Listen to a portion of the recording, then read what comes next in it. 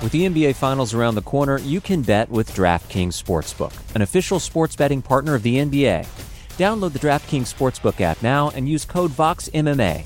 That's code VOXMMA for new customers to get a no-sweat bet up to $1,500 if your first bet doesn't hit. Only on DraftKings. The crown is yours. Gambling problem? Call 1-800-GAMBLER. Or in West Virginia, visit 1-800-GAMBLER.net. In New York, call 877-8-HOPE-NY or text HOPE-NY 467-369. In Connecticut, help is available for problem gambling. Call 888-789-7777 or visit ccpg.org. Please play responsibly. On behalf of Boot Hill Casino and Resort in Kansas, 21 and over. Age varies by jurisdiction. Void in Ontario. One no-sweat bet per new customer. Issued as one bonus bet based on amount of initial losing bet. Bonus bets expire 168 hours after issuance. See dkng.co/bball for eligibility, wagering, and deposit restrictions, terms, and responsible gaming resources. You know how to book flights and hotels. All you're missing is a tool to help you plan that unbelievable travel experience. That's why you need Viator. Book guided tours, excursions, and more in one place. There are over 300,000 travel experiences to choose from, so you can find something for everyone. And Viator offers free cancellation and 24/7 customer support for worry-free travel. Download the Viator app now and use code Viator10 for 10% off your first booking in the app. Find travel experiences for you. Do more with Viator. You're listening to the Vox Media Podcast Network.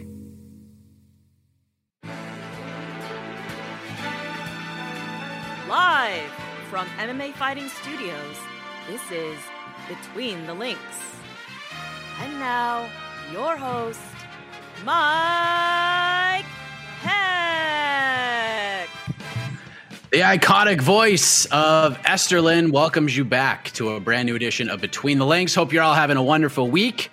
We have another exciting episode of the program in store. And while I wasn't really sure how we're going to do this, if we're going to do like a round table, if we're going to do an actual matchup, so I decided we're going to handle this like it's an episode of The Ultimate Fighter. It's not an official matchup per se, no titles on the line or anything like that. This will not be a round by round type thing, but normal format. We'll go 4 rounds, we'll do a knockout round, and then we'll let the peeps, all of you watching live right now, decide who wins this one at the end. And our producer, E. Casey Leiden, will announce that at the end of the show. In other words, we're playing for bragging rights this week, and sometimes that's more valuable than titles and money. So let's go ahead and introduce the panel. First, he is back in Phoenix after a tremendous week of coverage at UFC 271 in Houston. Let us say hello to Mr. Jose Youngs. What's up, Jose? You already know. War will never cease to exist, especially against my foe today. But he's already dead. You all know what that means. And back this week, and I'm sure he'll have something to say about that. I know the plaque in the offices of the BTL Championship Committee reads champion. His heart says interim champion, and it won't be real until he gets that dream matchup with Phoenix Carnivale. I'm trying, man. But Jed Meshew joins the show once again. How are you, sir? I'm good, man. I don't know when my heart's going to feel like a champion if Phoenix just isn't ever coming back. Like I don't know how many wins I need to feel like I'm the champion, but I feel like I'm getting close because at this point I'm not sure she's ever coming back, and so I'm just the de facto, interim turned actual. But this is great because now I'm a Takanori Gomi champion. I'm gonna fight a non-title bout. It's fantastic.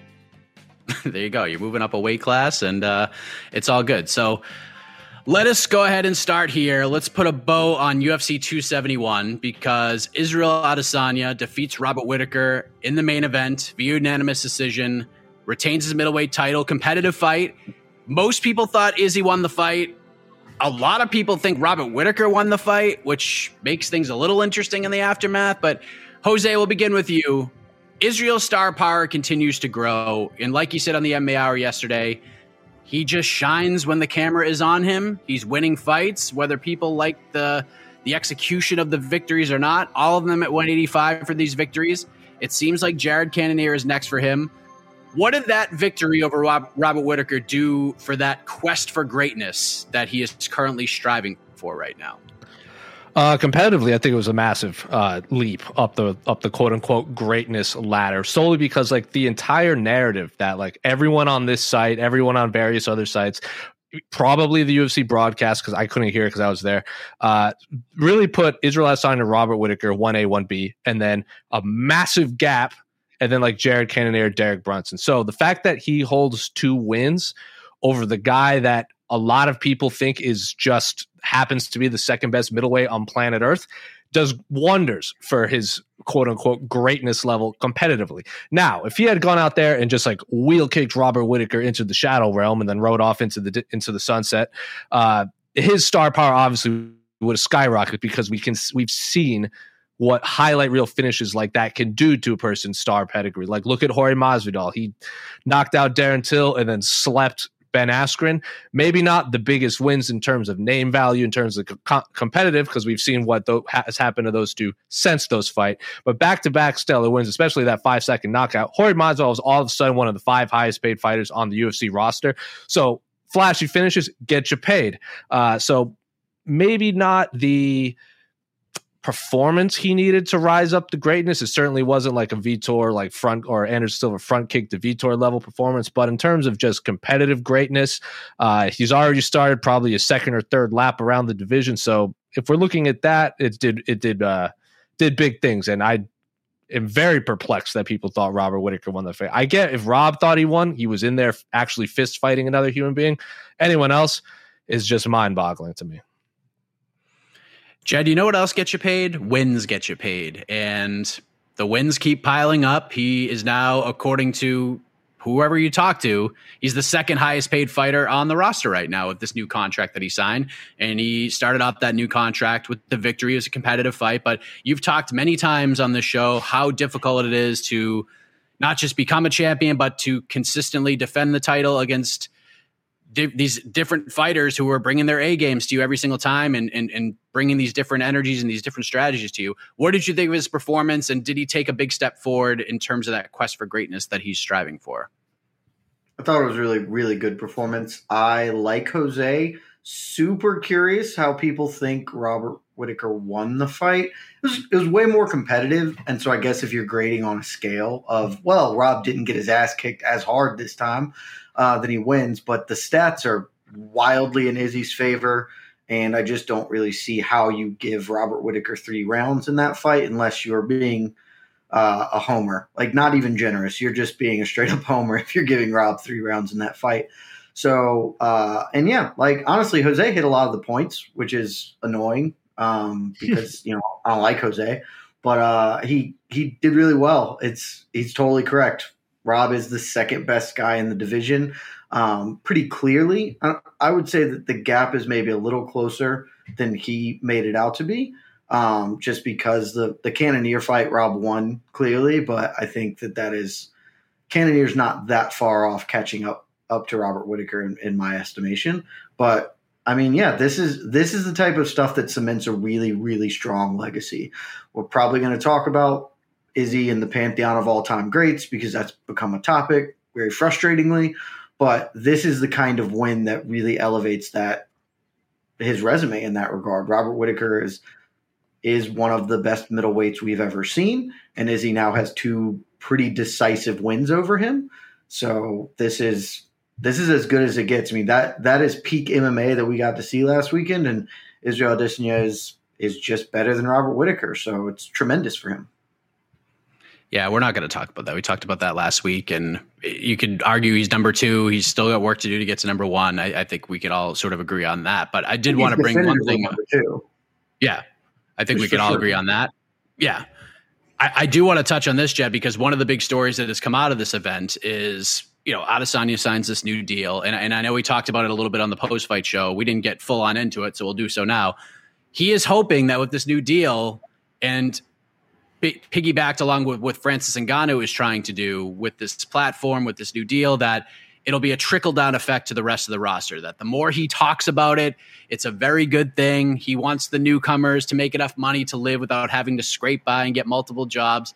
But Israel, this seems to be an important thing for him, no matter what the reason is. Maybe he even said it himself with Ariel in the MMA Hour yesterday that he's got teammates who are dealing with these struggles, so he sees it firsthand, and maybe it's more for them, but it trickles down to everybody else. But with Israel being the voice here, Jed, Can anything change? Can he encourage any kind of shift, especially if when that camera light is on and that microphone is in front of him, he empowers others to follow his lead? He can. He's not going to. I don't have any simpler way to say it. I hope I'm wrong. I would love – there is an actual moment in time right now where things could change because Israel and Francis Ngannou and Kamaru Usman are very tight given their African heritage. All three of them have spoken about it really openly, and Israel's kind of the linchpin there as well. But they are all really tight and feel that, and they've spoken about wanting to bring the UFC to Africa and putting on an event there. They happen to be the top three or three of the four top pound-for-pound fighters in the world and UFC champions. And Francis Ngannou is obviously, we've talked ad nauseum about this, going through a big contract dispute with the UFC at this point. And Israel on Ariel's show yesterday kind of spoke about Francis and about how he feels about that, and Francis shouldn't have to be going through this stuff. And if the three of them would just unify, just the three of them can serve as the nucleus to something greater here of, hey, we don't like that we collectively as fighters are making 20% of revenue. And they could spearhead and start moving the ball. Like the three of them together could effectuate change, but they're not going to. And I think you can kind of give that up immediately because I would love to be wrong here. But if they were going to do it, Israel probably wouldn't have signed a new 6-fight deal right before this contest. He would have really doubled down into being alongside Francis. Instead, he has sure he's making more money. Great. He's still not getting his value because no fighter in the UFC is getting their value because collectively the fighters make 20% of revenue. So there's just no way he's doing that. And his idea that this is going to trickle down it's either naive or outright garbage. I don't know which of the two it is, whether he genuinely believes that him getting paid more is going to in any way affect the people beneath him. If he believes that, he is naive, and otherwise he's just outright telling a lie because it makes him feel better. I don't think that's the case. My assumption is that he thinks that this is going to help others, but it's not. It's going to help him, and I'm not here to knock that. Get your money while you can. You have a very limited shelf life in this sport. But you have to be realistic about what's happening here. If he really does want to help other fighters, help his teammates, him taking more money is not going to trickle down to them unless he's just handing money out of his pocket. The way he would fix it is to get with Francis, to get with Usman, to get with other guys, Dan Hooker and the people around him. Hell, if you take the three of those people plus Alexander Volkanovski, who, works with Israel and Eugene Bareman in that group, that is the top 4 pound-for-pound fighters in the world. That can make a change. That is the nucleus you need to do something. But based on everything he said, I don't see that happening from Israel. And so we're just going to keep chugging along on this same road we've been for 20 some odd years. What do you think about that, Jose? And a year from now, and I know you know of Izzy and you've talked to him a few times and you see what he's like, and you're a journalist, but you're a fan of the guy. He likes a lot of the same things that you like, and you guys have a lot of common ground. But a year from now, do you think Izzy's still talking about these types of things? Or do you think we're going to be thinking back, man, if only those guys got together a year ago, maybe we would have some change right now? It's hard to say because Izzy has, remember in the past, we've seen, I don't want to say dissension, but we've seen Izzy kind of question, quote unquote, the man in the past. Remember when he fought Anderson Silva? That wasn't originally the main event. That was Robert Whittaker, Kelvin Gastelum. And then when that fell apart, that 3-round fight got elevated to the main event. And then in Israel's post-fight press conference, he literally said, hey, who gets the pay-per-view points? And then no one really kind of dove into that. So he clearly is an intelligent man when it comes to pay-per-view points and the business side of that. So the man got paid. He wants to get paid. I just don't know. I think Jed kind of hit it on the head. it's one thing to talk about it, but actions speak louder than words. I think they can get the ball rolling, but I don't think they're all going to collectively, like, if UFC goes to Africa in 2022 and the three of them, Israel, Kamaru, and Francis, all just said, we're not fighting on that card unless there are changes, that would be drawing a line in the sand, but I don't think that's going to happen. And I don't think any of them would like kind of collectively unify also because, you know, Israel doesn't particularly like Kamaru Usman's manager. Francis Ngannou's manager is on the outs with the UFC, and Kamaru's manager is just the guy that the UFC likes to work with. So it's just kind of, I don't know. It's just kind of this weird amalgamation of moving parts, but it's like moving parts inside moving parts. But I think Izzy's going to still talk about it, but I don't know if words are going to make any sort of action like feasible by the end of the year.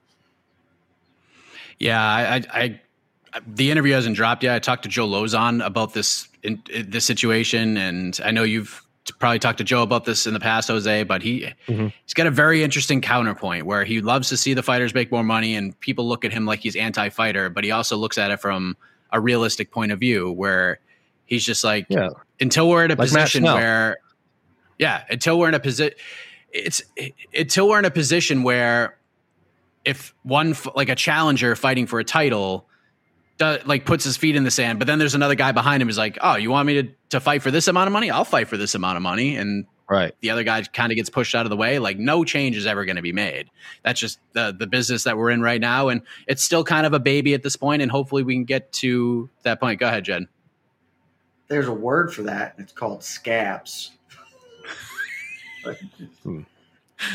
Yeah. Man, I'm not gonna do this. Okay, well, this other guy will. Like, all right.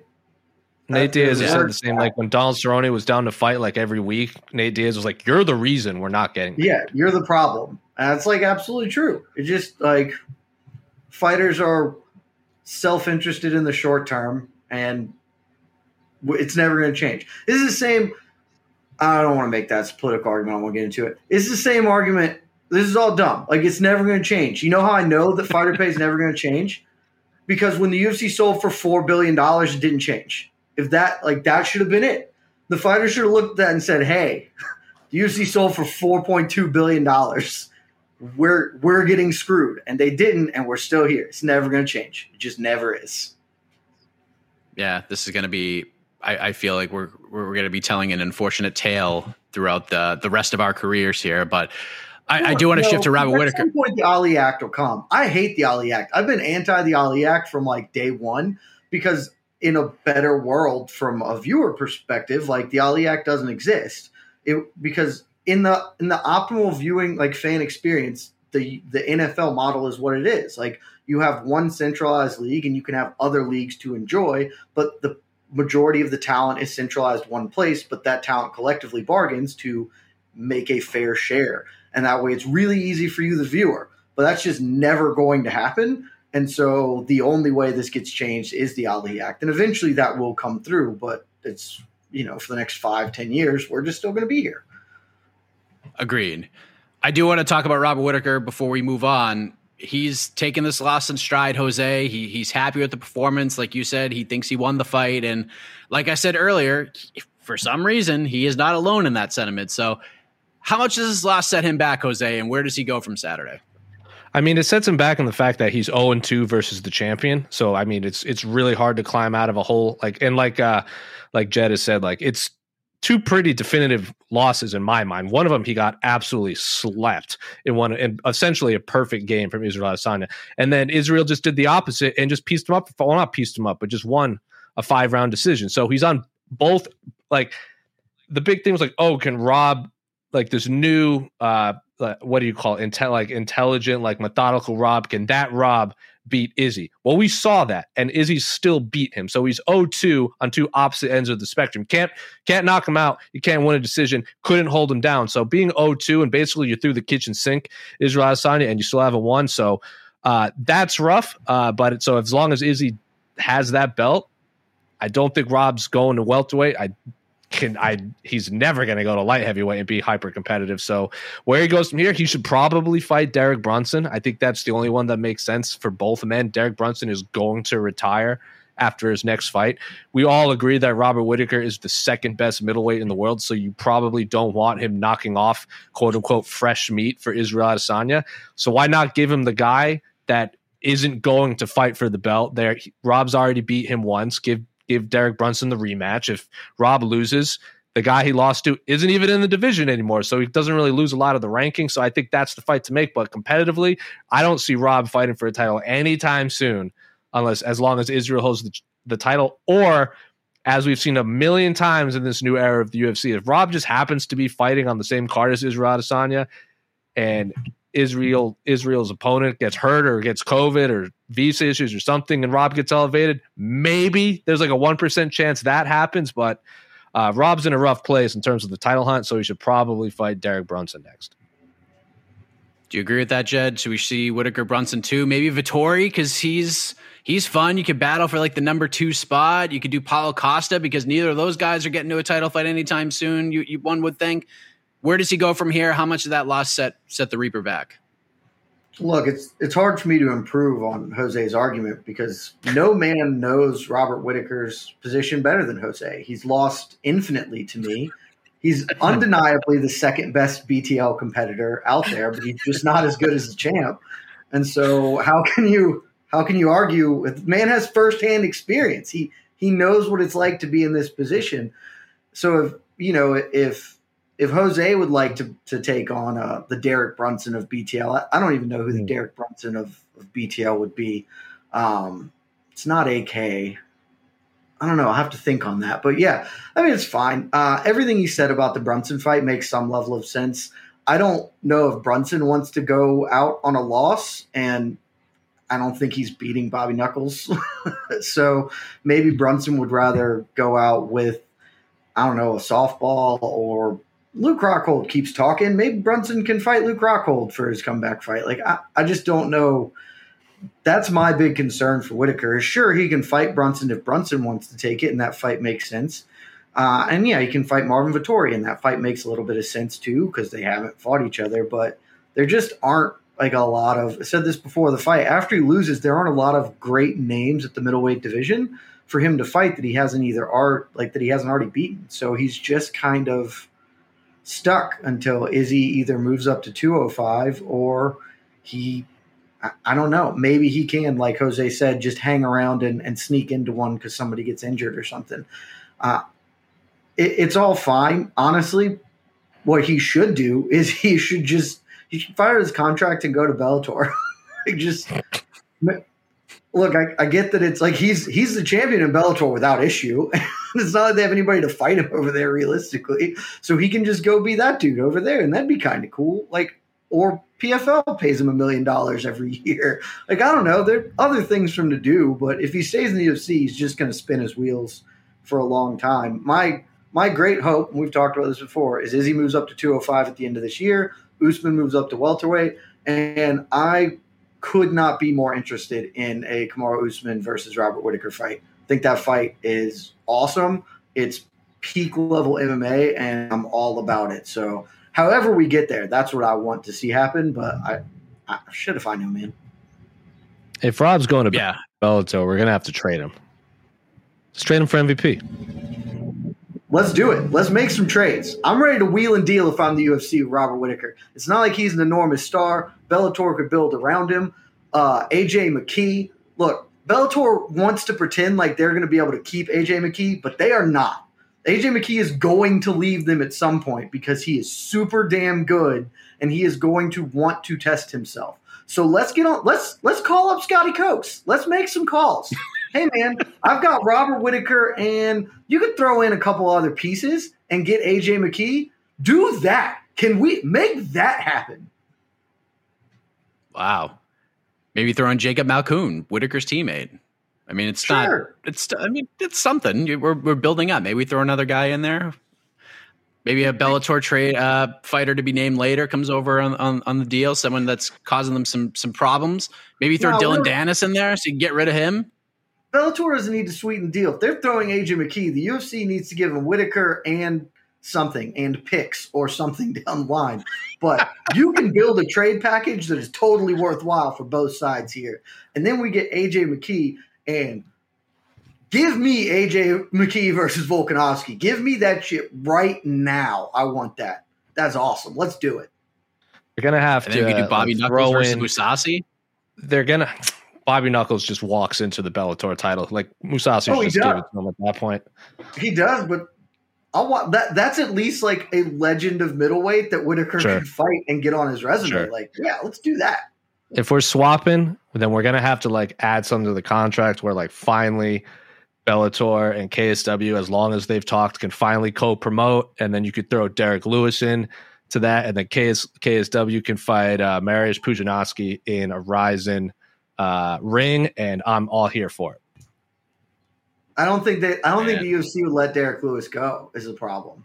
Yeah, they got to get AJ McKee somehow. You got to give up. You got to give up something to get something. They're giving up Bobby Knuckles. Yeah. I mean, don't get me wrong. I'm with you. I'd love to watch Pudge versus Pudgy. It'd be great. But yeah, let's do this. Let's figure out how to make this trade happen, because now Don't Andre Arlovski. Yeah, Andre Arlovski. He's got another. Andre Arlovski can trade him to Bellator. He can be Fedor's last fight. Everyone wins. Wow, that's the perfect package right there. That's it. Andre plus Whitaker, go. Plus, that's like the only organization that Andre hasn't fought in, and True. He has a decent chance to win a belt there. This does turn into just a tremendous concept for a show. We've solved the draft. Cut this and send it to Coker. We've done it. We did your job, buddy. Scotty Cokes. I love the nickname. Scotty Cokes. Yeah. I mean, Whitaker and Bellator would be interesting. I mean, I kind of selfishly, I want to see the Whitaker Vettori fight. I think it would be fun. Strickland's an option. I don't love it for reasons Jose said, because then you stop that train from moving a little bit. Brunson makes sense. And then you got Andre Muniz. If he beats Uriah Hall, he becomes a player in this division too. And that's a scary matchup for anybody right now. So there are some fights out there for him. A trade to Bellator would be super interesting and fun. And seems like Bobby Nux wants to keep on trucking. So there you go. That is the main event, ladies and gentlemen. We're this close to crowning an NBA champ. And with the action heating up on the court, it's even hotter at DraftKings Sportsbook, an official sports betting partner of the NBA. Download the DraftKings Sportsbook app now and use code VOXMMA. That's code VOXMMA for new customers to get a no-sweat bet up to $1,500 if your first bet doesn't hit.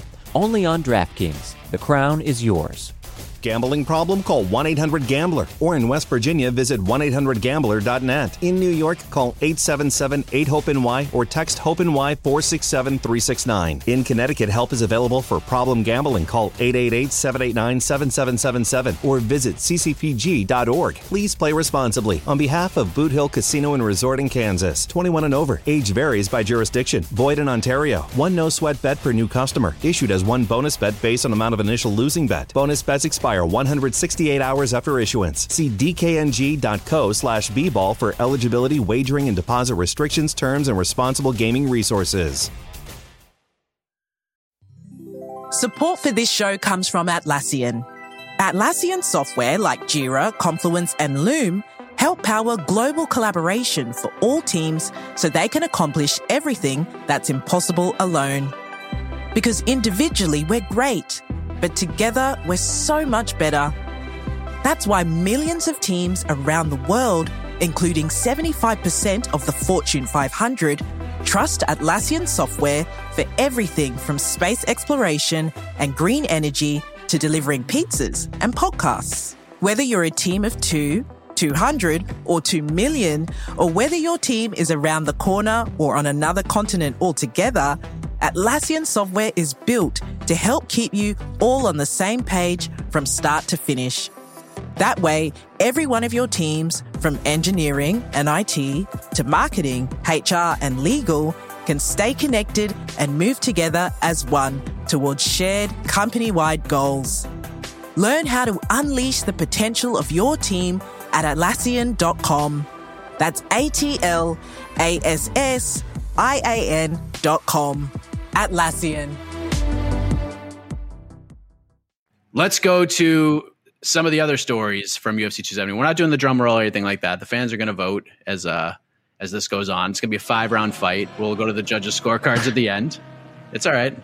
You just found out about this like 15 minutes ago. Oh, so let's talk some pride scoring. Exactly. Let's go to some of the other stories from UFC 271. Let's start with Tai Tuivasa. Jed Meshew overcame some adversity. He hung on, swung for the fences, survived, made it to the second round, hurts Derek Lewis. Then he knocks him out with that big elbow. Huge win for Tuivasa. Now he's ranked number 3 in the UFC rankings. He'll likely take a giant leap up in the only rankings that truly matters. That is the MMA Fighting Global rankings. Jed, what is the ceiling for Tai Tuivasa right now? How should the UFC handle his next move with all this momentum that he has right now? We're at it. We've reached the ceiling. The roof is touching our heads. We can go no further. I cannot believe he is the number 3 heavyweight in the world. I said this on the post show. That speaks volumes about the heavyweight division. I do not mean that as disrespectful to Tai Tuivasa, even though I know that it is. That ranking is as much circumstance as it is quality, if that makes any sense. Like, if Tai Tuivasa fought anybody other than Derek Lewis in the UFC's rankings, like top 5 there, he would be a massive underdog. Like, him versus Curtis Blaydes is a fight that probably happens at some point now, and Curtis Blaydes is going to win by 1 billion. Like, it's not even going to be close to a close contest. And that just sort of speaks to how weird MMA is, and certainly the heavyweight division, because Derek Lewis killed Curtis Blaydes, and Curtis Blaydes will kill Tai Tuivasa, and round we go. Like, there's just no world in which he beats Francis Ngannou, Stipe Miocic, Curtis Blaydes. I mean, I guess theoretically he could beat Alexander Volkov, but I would still strongly favor Volkov over him. Like, I don't know. I think we've just and that's okay. There's nothing at all wrong with being one of the 5 best or top 5 heavyweights in the world. Like, it's awesome. He's fun. He is a Nate Diaz-esque character where he's got all this other stuff going on. The shoey, and he is a fan favorite. The ranking doesn't mean much. He just happens to have a big one right now. That's going to go away at some point, and it won't change who he is or what he is.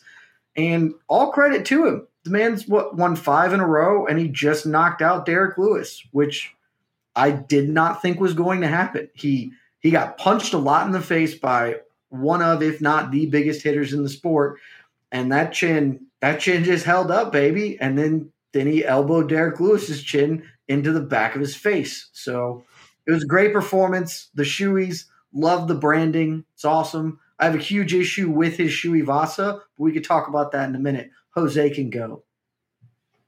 All right, we will definitely talk about that in a minute. I wanted to get your thoughts on that. But Jose, let's just say you are the UFC matchmaker right now. They brought you in. You're just going to matchmake for the heavyweight division. Right now, it's a very interesting time because Francis Ngannou is about to go under the knife. His future with the company is kind of uncertain right now, although Dana White said that they had dinner. They're going to have dinner again before he has the surgery. So right now, what most people think the UFC is working on is John Jones versus Stipe Miocic for an interim heavyweight title, which would make all the sense in the world, and people would watch the hell out of that fight. But you're dealing with 2 individuals that can be kind of tough to deal with, and both of those guys in their own way. So if you're the UFC right now, and you are the matchmaker, is Tai Tuivasa the third man in this conversation? Like, if they can't come to terms with Stipe or John Jones, they can only get one of them. Is Tai the guy right now? Do you just ride this train until the wheels fall off at this point? Way too early to say, because John Jones will fight Stipe in July. So that's several months away.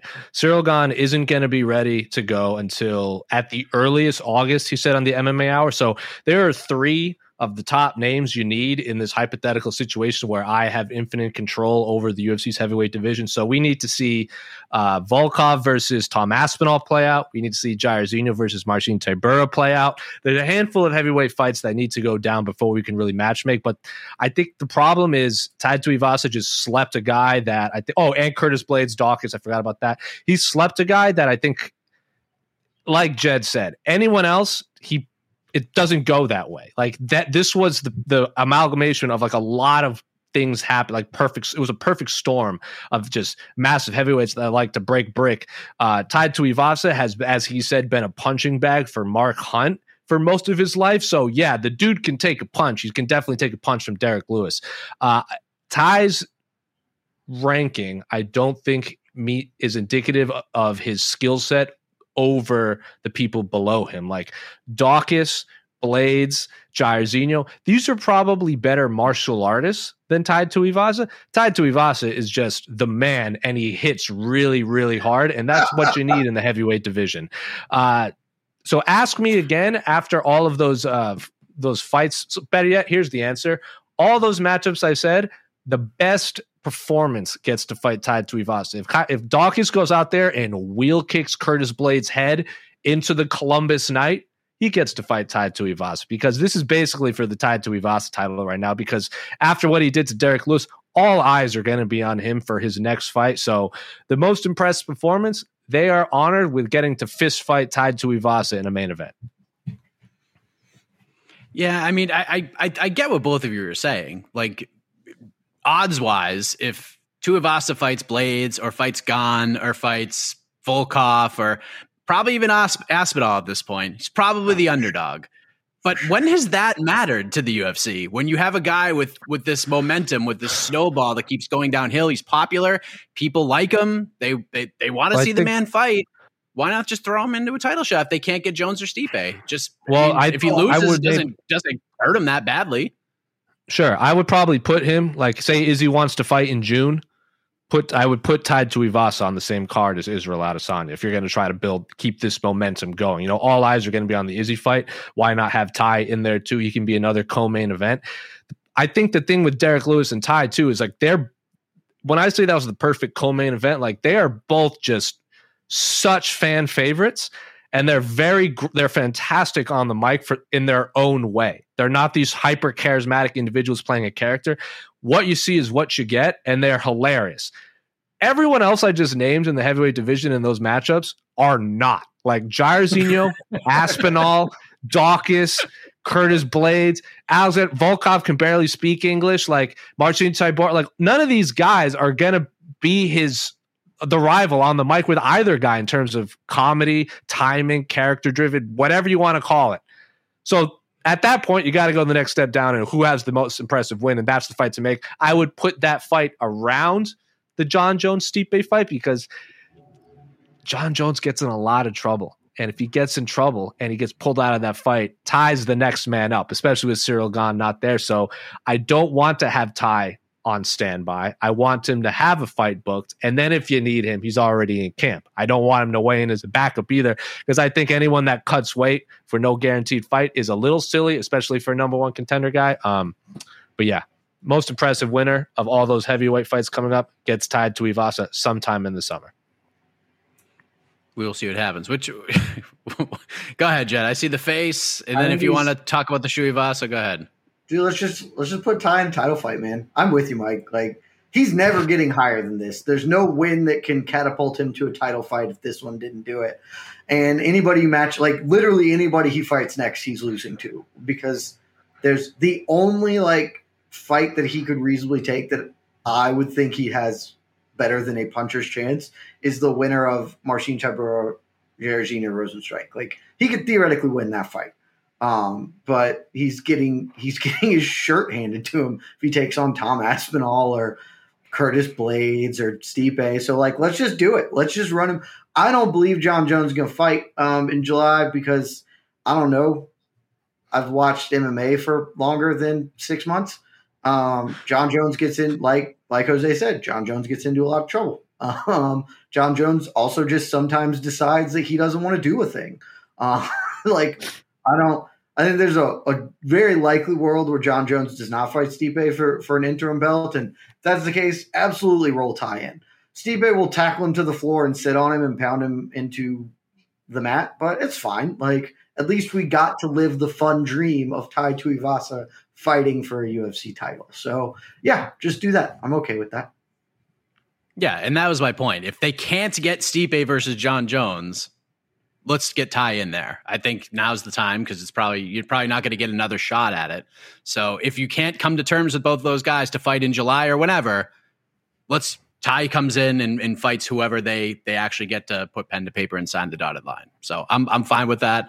And if not, then he gets to fight somebody else and everyone will watch that fight too. What's wrong with this Shui Vasa, Jed, before we move on? It's garbo. It's not a shoey. Like, it's just a funnel. And it's like, I get it. And I'm not trying to knock the man for branding, but like, if you've seen the Shui Vasa product, it is literally a beer funnel shaped like a shoe, which is the exact opposite of the point of a shoey. It's not that you're shooting alcohol out of a shoe, so it's funny because a shoe is an interesting object structure.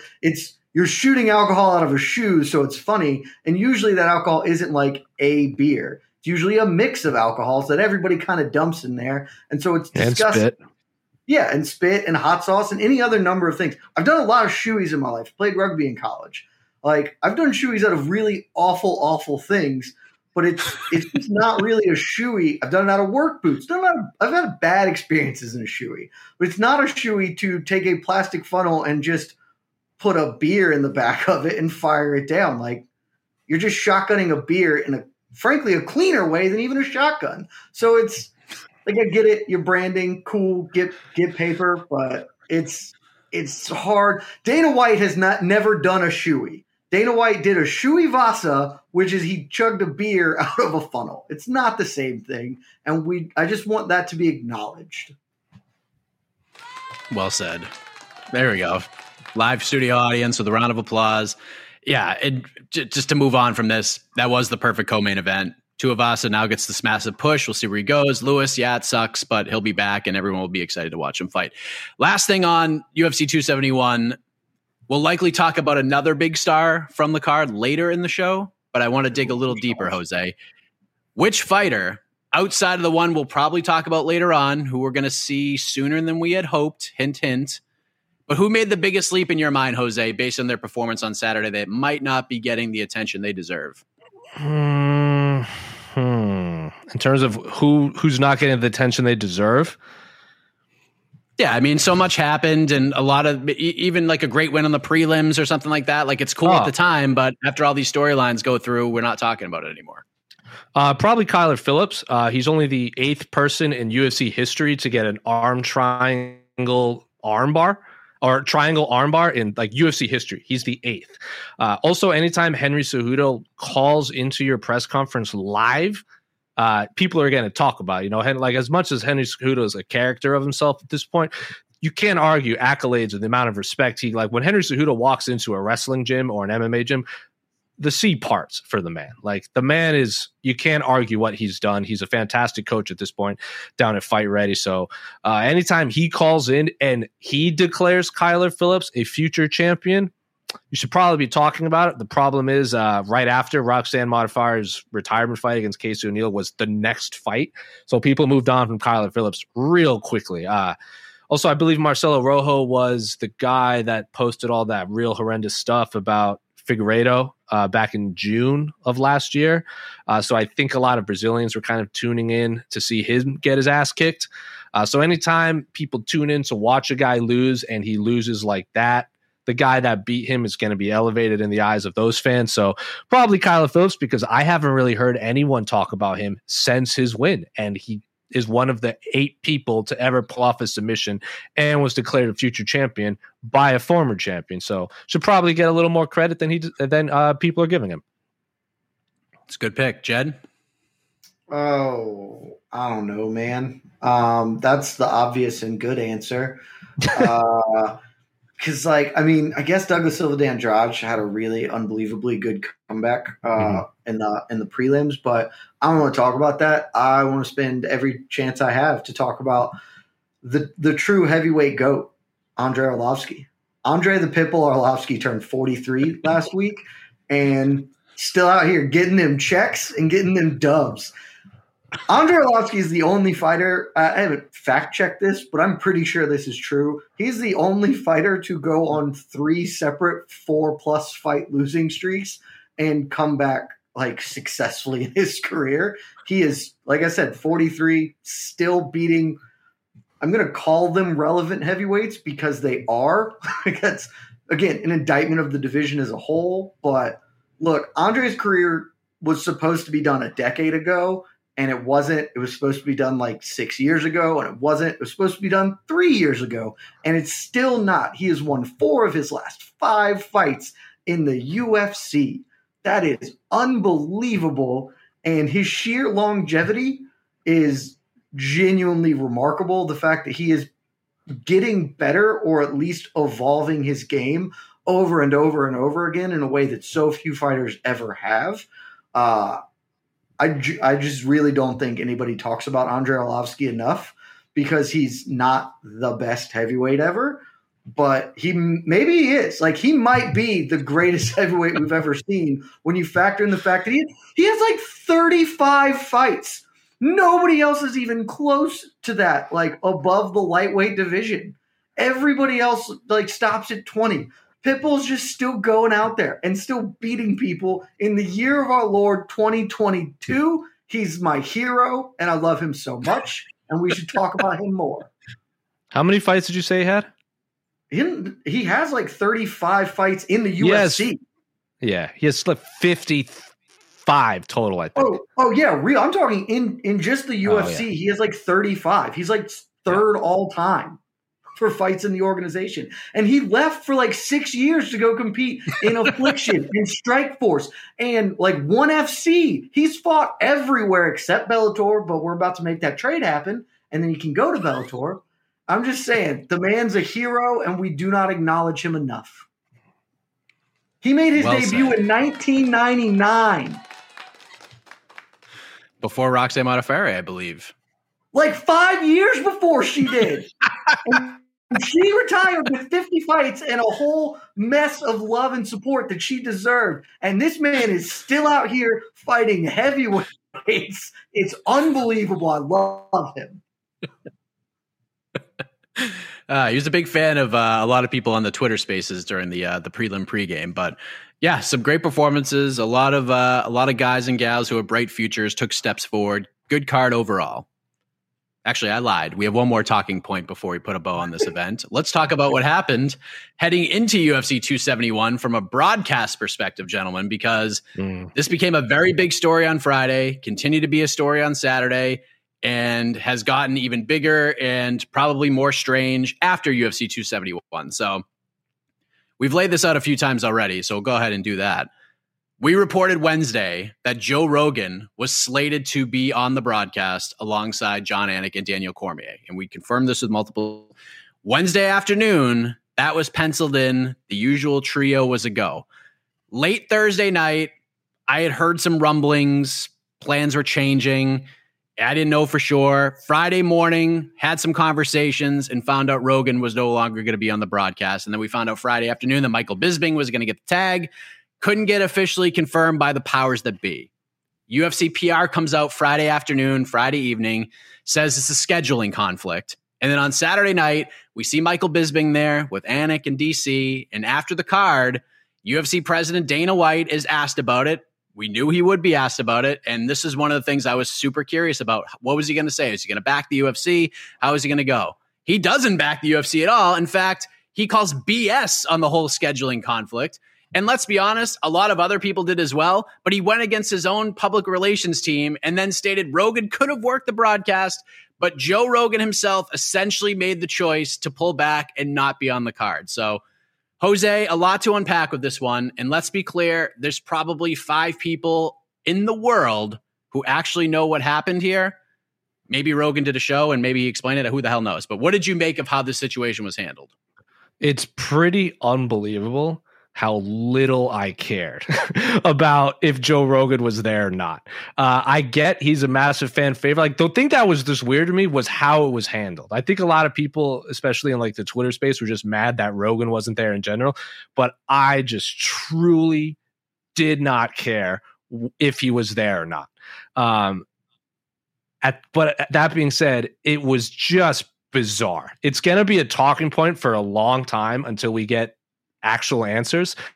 I don't know. Like, we all, like, as soon as like John Anik stepped out, I was like, oh, ESPN probably pulled Joe Rogan. And then the UFC PR put out that statement. And I was like, that's probably not true. But again, like, whatever. And then when it was Dana White called BS on that and then threw Joe Rogan under the bus, I'm like, that is actually more interesting because Dana always, like, he's kind of made himself the guy that will die on the hill of like with his friends. Like, Joe Rogan's been with me forever. I'm going to have his back through thick and thin. That was more interesting to me than the fact that Joe Rogan wasn't there. But again, like you said, like 5 people know what happened. I'm sure Joe Rogan will talk about it on his podcast, or maybe Dana will just say something else in a different press conference saying, I didn't throw Joe Rogan under the bus. That's just clickbait nonsense. But he did. I actually asked PR, I'm like, when, like, before it was official, I'm like, is Joe Rogan not going to be here? Because that's what I'm hearing. And then they were like, we'll get back to you. And that just didn't happen. So just kind of a comedy of errors across the board. But at the end of the day, I don't particularly care if Joe Rogan was there or not. It was weird he wasn't there in Houston because we kind of live in this bell jar where everyone outside of the bell jar is very mad at Joe Rogan. And then inside the bell jar, that is the MMA landscape, everyone, all the fans love him, especially in Texas. So if you're going to bring Joe Rogan back, it should probably be in Texas for a UFC event where it's like one of the few places he's just going to get universally cheered. So I'm assuming Joe knows that. I'm assuming Dana knew that. I'm just going to assume that it was an ESPN Disney thing because remember, UFC was going to put on that pay-per-view in Tachi Palace, which they still haven't gone back to as much as Dana White promised they would. And then kind of Disney put a kibosh to that. So based on the evidence from what Disney and ESPN has done in the past, I'm gonna assume that was it, but again, I have no idea. I'm also not in favor of like, oh, let's cancel Joe Rogan, this and that. But at the same time, if you say a real racist thing, there are consequences in this world. That's not freedom of speech. Is not say what you want and get away with it. It's say what you want, knowing there will be consequences. So that's kind of where we're at right now. Don't say racist things. Don't get this vitriol thrown at you. So again, don't particularly care if UFC had Joe Rogan on the broadcast or not. Yeah, I think at the end of the day, it's the story within the story that's so interesting. There's like 1,000 stories coming off of this that you could take in any different 100%. And there's probably 1,000 more that we don't know about. So, Jed, what do you think? Because we figured we were going to get some sort of response from the UFC. What did you make of how this was handled? And then Dana White's response, early hours Sunday morning Eastern time, to his own public relations team statement being a bunch of BS.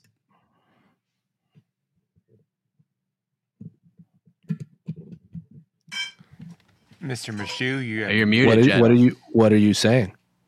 Sorry, there's construction going on behind me, so I didn't want to step all over Jose's time. So I was saying I like Jose, just don't care. This story has very little interest to me outside of the fact that it's really, really dumb, and it's very frustrating to see people be dumb and bad at their jobs. I'm of the opinion that PR can be a very difficult job because there are a lot of moving parts to a public relations job.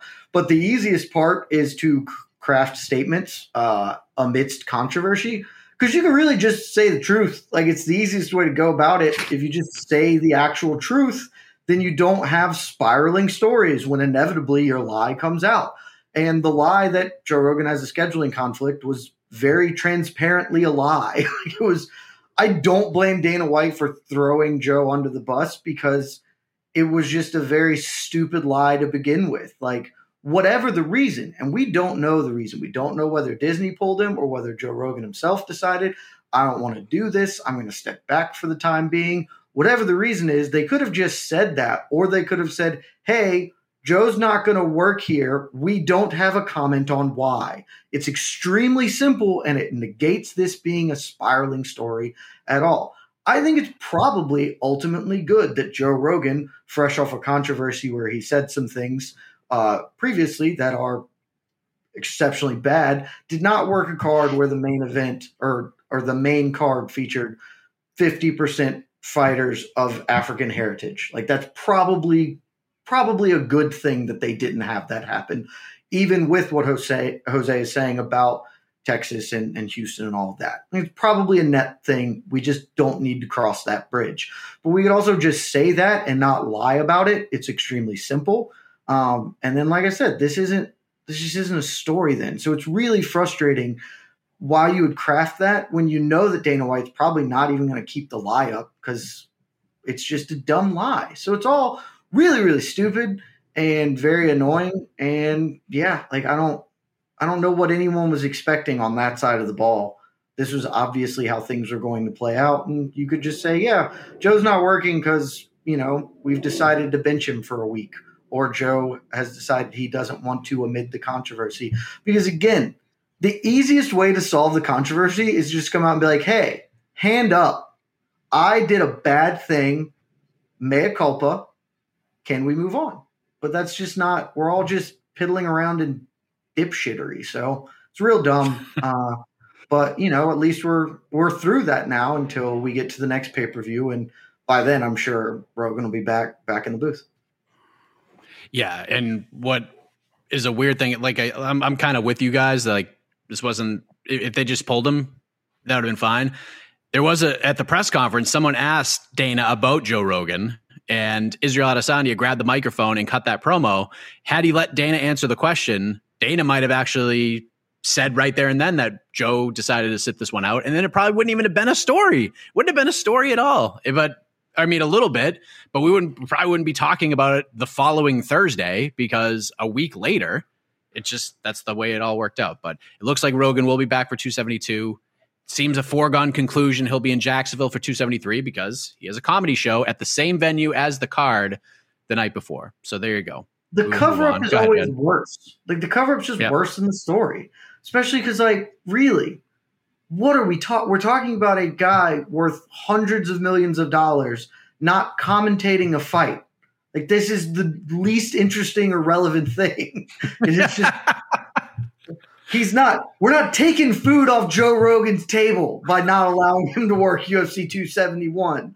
Like it's a non-story, but for people who are going to be just really mad that they can't say whatever they want at all points in time. So it's just real dumb, and I don't know why we couldn't solve this like adults.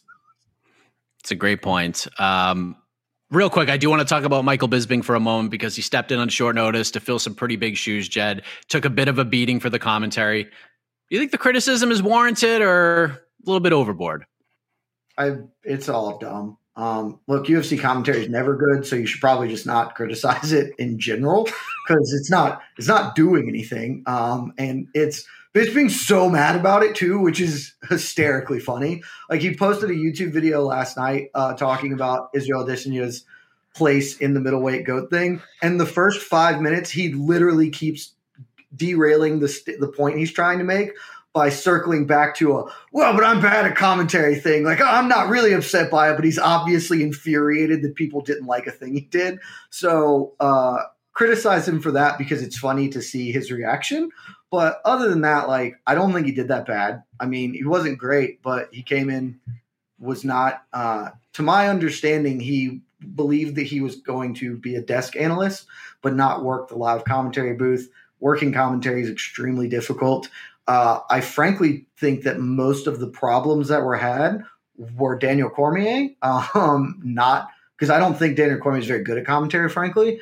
And they seemed to really butt heads, not butting heads. They tried to not step on each other too much, and they couldn't really find the flow. The only thing about it that I think that most people I noticed were mad about is Bisping's commentary in the main event, which I actually don't think was wrong. I know that I'm in the minority. I genuinely do feel like Rob kind of got his ass kicked. Certainly much less so than the first fight, but I think I gave Izzy 4 rounds out of 5. And even that 5th one, I think there's an argument he won. Like he felt very in control to me. And I think that's what people mostly took umbrage with is they thought that Whittaker was doing better than the commentary portrayed. And I'm not sure that's true so much as people really thought that Rob was going to get starched with how the last fight went and how the first round went. And then when he overperformed, everyone got way too into thinking that he was winning when he wasn't. Jose, I know you had a million things going on fight night, so you probably didn't even hear too much of the commentary, but yeah, like Jed said, he got a lot of flack for the main event in different points throughout the night. Yeah. Bisping is good at his job. Yeah, go ahead. You know what's really hard? Live television. You know what's harder? Yep. Doing live television that you weren't prepared to do. Also, to defend Michael Bisping, I was about 10 feet away from the action, sitting next to our colleague Oscar Willis. And live, being right there, I thought Izzy was at least won 4 rounds, maybe 5. They were all like very, very competitive. So like that's why I'm not arguing if some people think Rob won 2 rounds. I think Izzy won. At worst, he won 3 rounds. So watching it live was a lot different than watching it on TV. Israel Adesanya's strikes were significantly louder than Robert Whittaker. Robert Whittaker was throwing maybe a lot more, but he connected with a lot of air that we could see. So to defend Michael Bisping, which I have heard none of his commentary because I was there, the fight, and I've since watched it on TV, but without the commentary, which I usually do, being there live was vastly different than watching it on TV. I will go ahead. I was going to say, also, frankly, some of the problem, the bias, just comes from how that fight laid out. Like, the narrative of that fight, if you're being honest, is not that this was a competitive back and forth fight. By every rational person, Israel Adesanya won the first 3 rounds, and then maybe you gave Rob the last 2. Most people seem to have just given him the last 1. And so that's how that commentary evolved of, okay, Rob's not getting killed. He's competitive in there, but he is losing the fight, and at no point in that fight did it look like Israel was losing. Like, especially after round 3, when he should be comfortably ahead 3 rounds to nothing, and there's no time when Robert looks like he's about to finish the fight or stage a comeback down 3 rounds to 0. So that's just kind of how it shakes out. Maybe Bisping could have given Rob more credit for round 5, but at that point, that feels a little like that. We're really picking nits if you're knocking Bisping for correctly identifying that Israel Adesanya was winning the fight and going to win the fight unless Robert Whittaker did something dramatic. Like, that feels okay. Yeah, and let me just mimic or mirror off of Jose a little bit. Putting the headset on is tough. Stepping in as quickly as he did, I actually give him a lot of credit. Maybe it wasn't his best showing overall, but at the end of the day, he filled the spot, a very difficult spot to fill, and he did the best he could. He'll learn from it. He'll continue to get better. Yeah, that was a little unwarranted. I think it was a little unfair, but it is what it is at the end of the day. Let us move ahead to this weekend. This Saturday, actually, because we have a trio of events to look forward to. We got UFC Vegas 48, headlined by Johnny Walker versus Jamal Hill. We got Bellator 274. We'll see a 5-round non-title fight at 170 pounds between Neiman Gracie and Logan Storley. And then BKFC has their second Knuckle Mania event, headlined by the bare knuckle debut of one Mike Perry taking on Julian Let Me Bang Bro Lane. Chad Mendez makes his BKFC debut on that card as well. So, Jed, I think you know where I'm heading with this question. We got 3 events. You can only watch one. What are you watching and why? Oh, man. That Bellator card is exceptionally bad. Even by Bellator standards, this is a tough hang in Uncasville, scenic Uncasville, Connecticut. So it's not that one. Honestly, I think this UFC card is actually pretty decent. It would be way better if the Battle of the Rafaels was still atop this one, because I'm super stoked for the fight for naming rights. But Johnny Walker Jamal Hill is going to be fun for however long it lasts. The rest of these fights there are a couple competitive ones, but looks to me like most of them are going to be, the polite term for this is ass beatings. So we get to watch a bunch of violence. So I'm tempted to say Knucklemania just because I have a weird fascination with Mike Perry versus Julian Lane. I shouldn't. That's objectively awful, and I should feel bad for even saying it, but I have some interest in that. But if I'm only picking one, the UFC is going to have a lot of violent stuff happening, and Jamal Hill and hopefully fun Johnny Walker and not SBG Ireland Johnny Walker, who's awful. Hopefully we get fun Johnny Walker instead. hopefully he did not win and learned how to be dope instead of boring and sucky. So, and I think that's what's going to happen. So he and Jamal Hill, that'll be violence for, I'm going to say 3 minutes and 22 seconds. Okay. Jose, what are you watching? Calling the time. I mean, if I have to tell a fan to watch one, I mean, they're probably going to watch the UFC anyway. I don't want to say the UFC, so I'll play devil's advocate for one of the other two. If we're talking about the 3 main events, the best martial art fight competition, I see Jed shaking his head because he doesn't believe in martial arts. He just wants to break. He just wants to see people break brick over one another. Yeah. If we're just talking about like actual martial arts competition, the best main event is probably Bellator, because Neiman Gracie is a Gracie and probably the best Gracie in terms of all around MMA. And Logan Storley is an incredibly high, like what was he, like a 4-time All-American wrestler out of Minnesota. So I guess that will, I'm not going to say it's going to answer the question because that's silly, but there is this weird rivalry between jiu-jitsu and American wrestlers. So I guess in that sense, that is very interesting. But like the rest of that card, I'm not overly interested in whatsoever. I'm very interested in the main event just because I like high-level martial arts competitions. But man, that BKFC card, like outside of the main event, you got Luis Palomino and Brian Foster, two people, like they're not fighting each other. Like obviously Luis Palomino's fighting Martin Brown, and I don't even know who Brian Foster's fighting. Brian Foster and Luis Palomino were eaten alive by Justin Gaethje in World Series of Fighting, so that's always fun to watch them, you know. Like Luis, like if you ask me what's the best Justin Gaethje fight I've ever seen, it's the two Luis Palomino fights in Phoenix on World Series of Fighting card in front of maybe 300 people. Bertain Hart is fighting for the title, I believe. I can't remember who she's fighting. And then Chad Mendes is going to break brick on someone. So, I mean, that in terms of like pound for pound, most fun, it's probably BKFC. In terms of the actual martial arts aspect of it, it's probably the main event of Bellator. But in terms of what's going to grasp the audience, it's obviously the UFC. So pick your poison. You're not going to go wrong any of them, but watch the UFC, I guess. I don't know. Do what you want. Where's the Chaz Skelly retirement send off?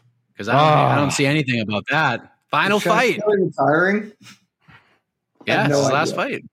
Cool. See? Good for him. You're welcome, world. So great man. He is a great man.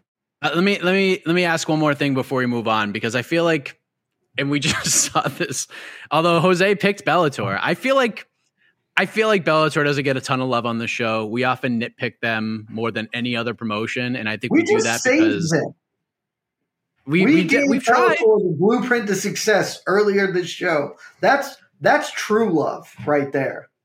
Teach a man to fish. We did a whole show about airing of grievances and helped fix them too. But I think we care because they're capable of great things, and maybe they'll pull the Kayla Harrison rabbit out of their hat. They're in the mix from all indications. But Jed, let's give Bellator a little bit of shine here. They announced some big fights. April 15th stands out the most. San Jose, we get AJ McKee, Pitbull 2 for the featherweight title, and then we get the finale of the light heavyweight Grand Prix. Vadim Nemkov defends his title against Corey Anderson. Jed, I know we're 2 months away, but these are two big fights. Could this start to get some momentum going for Bellator, having this event out for the world to prepare for? How dare you disrespect Timothy Johnson and Terrell Fortune, who are also on that card. Bellator heavyweight MMA coming at you. No, this won't get any momentum. These great fights, they are. I'm not looking at our rankings, so I can't be certain, but I suspect that all of those people are in our top 10s of their respective weight classes. I know Corey Anderson and Vadim Nemkov are. I don't remember if Pitbull is still hanging into the featherweight top 10 for MMA fighting or not. But I mean, these are the two best fights this organization can put together, and that should build momentum. It is not going to, for a number of reasons. I mean, look, how many views did Pitbull McKee 1 do? They put a lot of push behind it. We talked about it beforehand. It's probably the best fight in the history of Bellator, and like 20 people saw that thing. So I have no faith in them. If between now and is that April? They get on a real network instead of Showtime. Maybe they could make something happen, but they still remain on a fake network that nobody has. They still don't have any real promotional push. It's going to be the same people. It's going to be us talking about it and nobody caring about it. And it sucks because, again, 4 of the best fighters in the world in their weight classes, and people should care. People should be interested, but it's just not how the cookie crumbles. Patricio Pitbull ranked number 6 in the MMA Fighting Global rankings at 145 pounds, so he is still hanging in there. Jose, what do you think of this event? Because it's a good one. That is, unless Bellator heeds our advice and trades AJ McKee to the UFC for Robert Whittaker and Andrei Arlovski. Bruh, what do I always say, Mike, on every preview show? We're about to get that answer, aren't we? That is going to be my answer. We're going to talk about, you bring up Chaz Kelly. What happened to him? The dude walked into the octagon ready to fist fight a human and didn't get to do it. Like, remember when Yoel Romero was going to fight Anthony Johnson? Remember that? What happened there? It didn't happen. So AJ McKee Pitbull, 10 out of 10. Banger of a fight. Nemkov versus Corey Anderson, 11 out of 10. Banger of a fight. Nemkov is just so violent and so terrifying.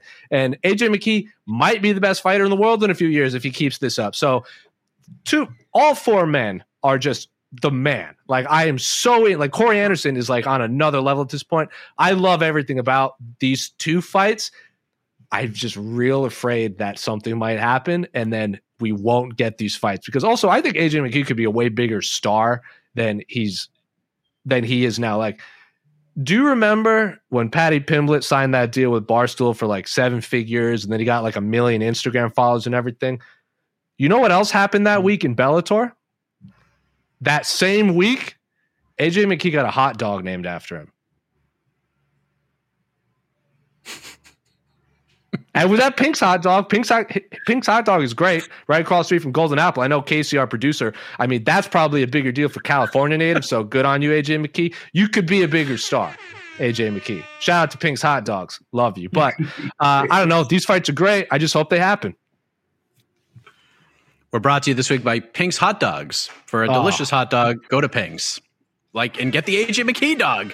I don't think we could afford to be sponsored. Like, Pink's hot dog sponsorship would be like aces.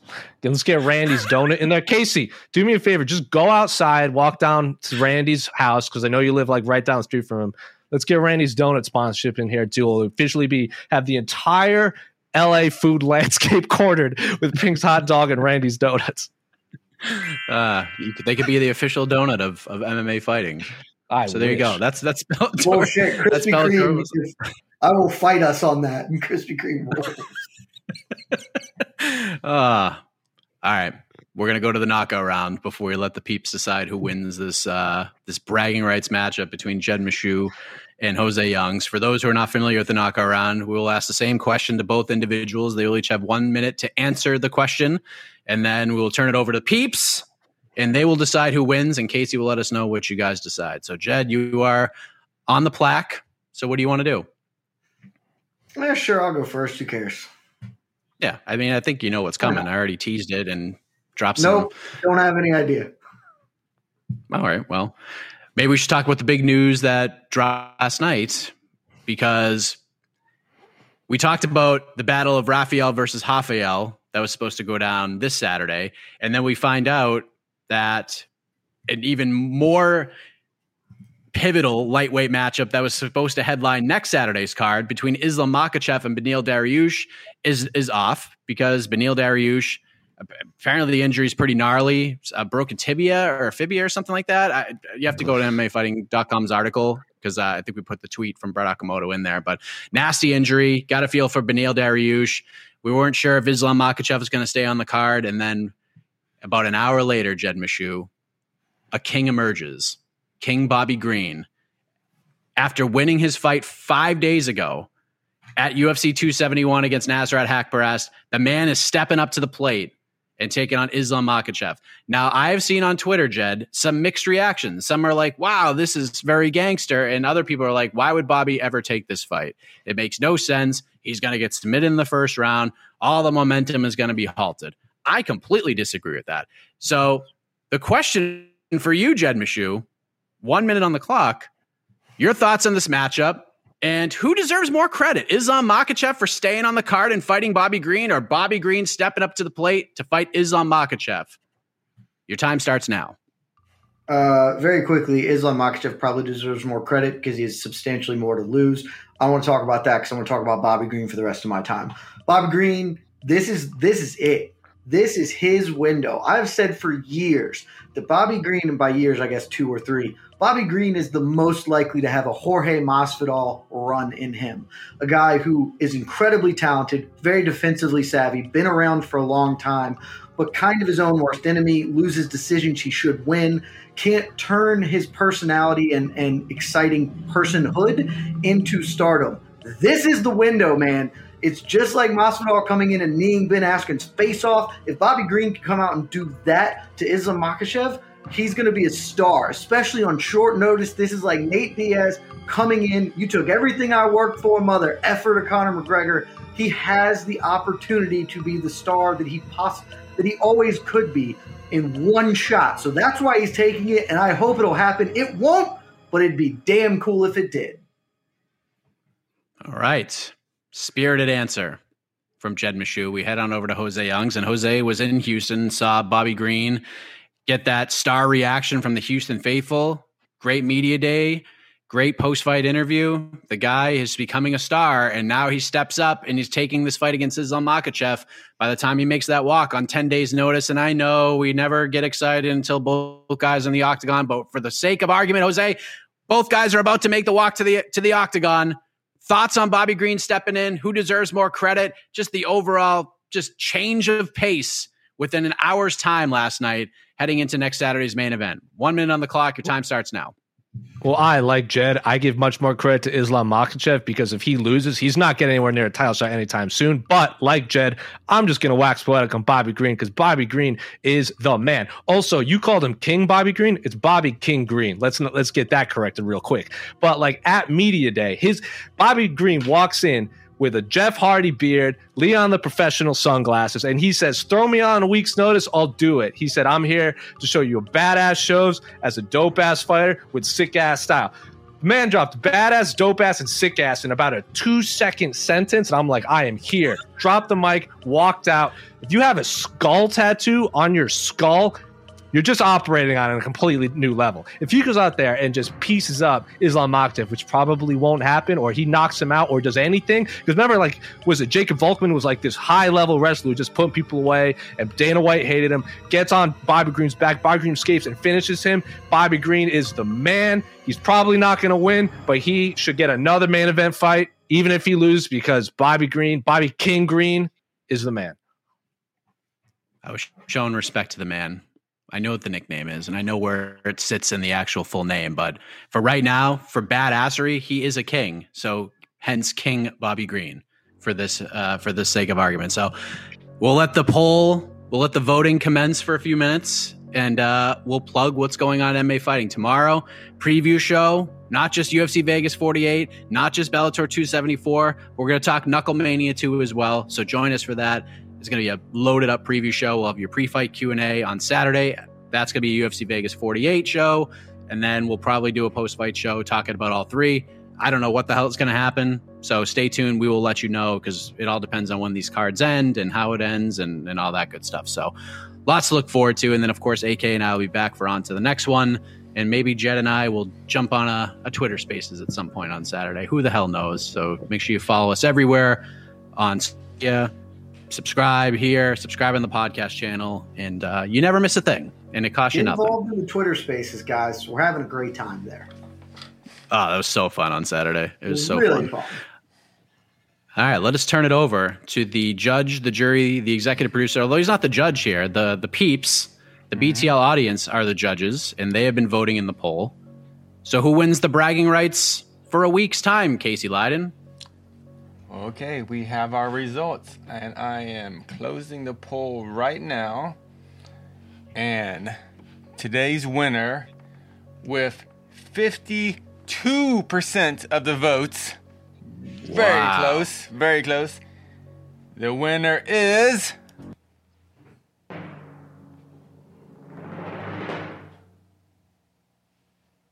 Mr. Jed Meshew. Oh, 52%. Wow. Close.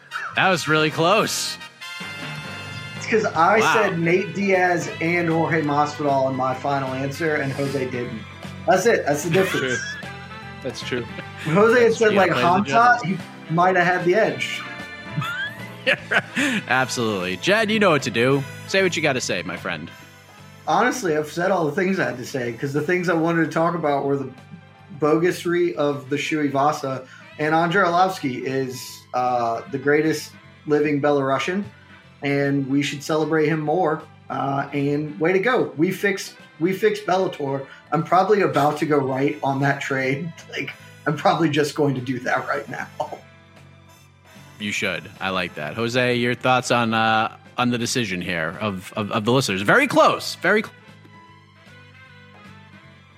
Did Mike freeze? Nope. Well, if the fans think I lost and the fans think I lost, they're just wrong. Also, I was going to, because I thought, like, if I didn't want to bring this up in the Bellator conversation because I wanted to save it in case I did win. But now that I lost, which, okay. Brandon Ward fights on Saturday. I don't think enough people outside of our friend Nolan King are talking about it. That man has a very harrowing story. I think he would spend 120 days in jail. Like, I'm not going to tell you what all the details of the arrest and everything because you can go read it. But I think there was a legitimate time where I didn't think Brandon Ward would be alive in 2022. So the fact that he's about to return to Bellator is really, really great to see. And I really hope he's got his life around. But yeah, shout out to Brandon Ward. Hopefully he turned his life around. He's all good now. But also congrats on getting through that just horrendous aspect of your life back to MMA. Yes, another great story that's flying under the radar heading into Saturday, and looking forward to see how Bellator talks about that. I know Brennan's been doing a lot of media and talking to different outlets. I think he just dropped something with Sports Illustrated. Mm-hmm. So, yeah, check that out. And Nolan's story is actually great. So go check that out about Brennan Ward, who's returning this Saturday. So that's it. We are done. So thank you, Jed. Thank you, Jose. Thank you, Casey. And thank you to all of you who participated in the voting and who stuck around for an hour and 17 minutes. All 350, 400 of you. You guys are all animals. So thank you very much. We'll be back next week with more debate, with more banter. For Jose, for Jed, for Casey, I am Mike Heck. Thank you for watching Between the Links. We'll see you next week. The iconic voice of Esther Lynn takes you home. Good night, everybody. This has been a Vox Media production on the Vox Media Network.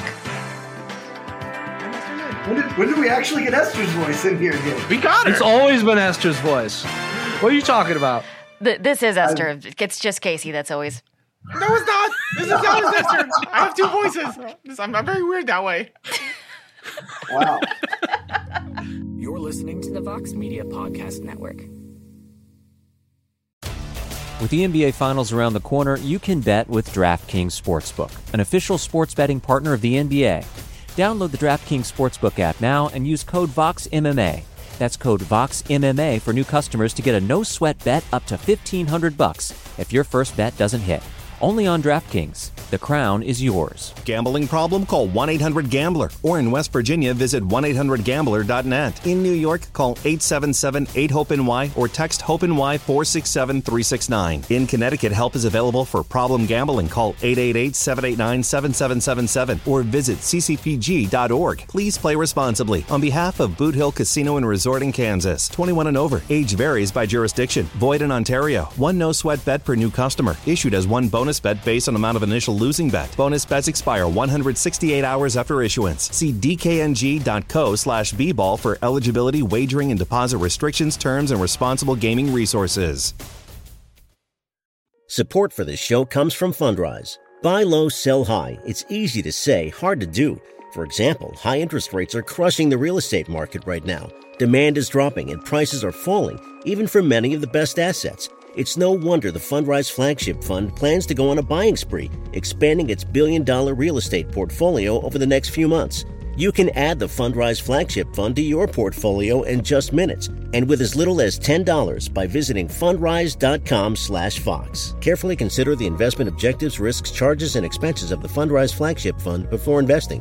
This and other information can be found in the fund's prospectus at fundrise.com/flagship. This is a paid advertisement.